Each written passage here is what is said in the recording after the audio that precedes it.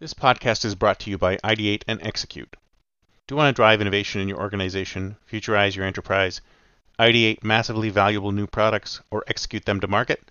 Then contact us today at ideateandexecute.com and get started. Why listen to the past when you can listen to the future?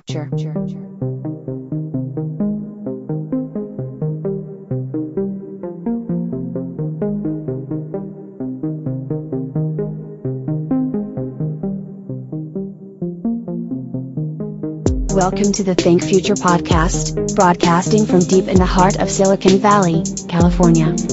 We focus on innovation, startups, and the future, not necessarily those and not necessarily in that order.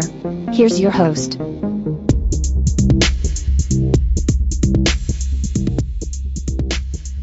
This is Cal Lucas of Think Future Extra. One of the things we humans love to do is to categorize things, because whenever we come across something new, something different, something interesting, something brand new, out of the box, never seen it before, we always try to categorize it. We always try to categorize it based on what we've seen before. So if there's something that we've seen before, we put it in this box, or this box, or this box, or this box. It's got to fit in some kind of a box. It's got to go inside that category. And the problem is that there's too many things that are actually out of that category, or not even similar to that category, not even interested in that category.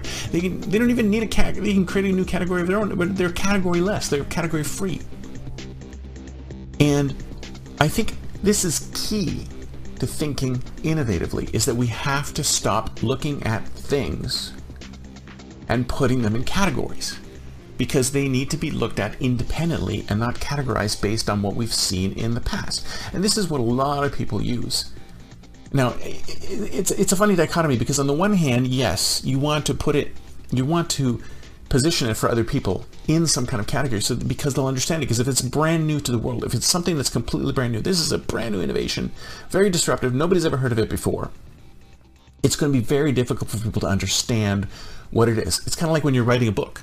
When you're writing a book, you want to create characters that people can connect with. Because if you don't connect with the characters in the book, then nobody's going to care. And it's the same with products that you envision.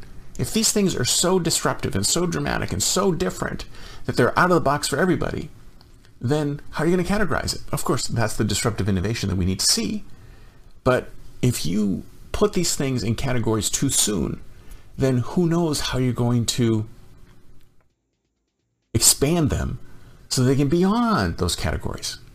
So that's what I'm saying. Don't resist the tendency to create new things in specific categories. If you're truly looking for disruptive innovation, look for things that resist categorization. And in your own life, try to resist categorizing things. I mean, this is very, very difficult for a human being. It's extremely difficult for a human being to see something new and go, oh, this is just like that thing I saw last week or last month, or this is like this, or this is like that, like Uber for flowers or something like that. It's like, stop doing that. Resist categorizing new things, and who knows what will open up for you.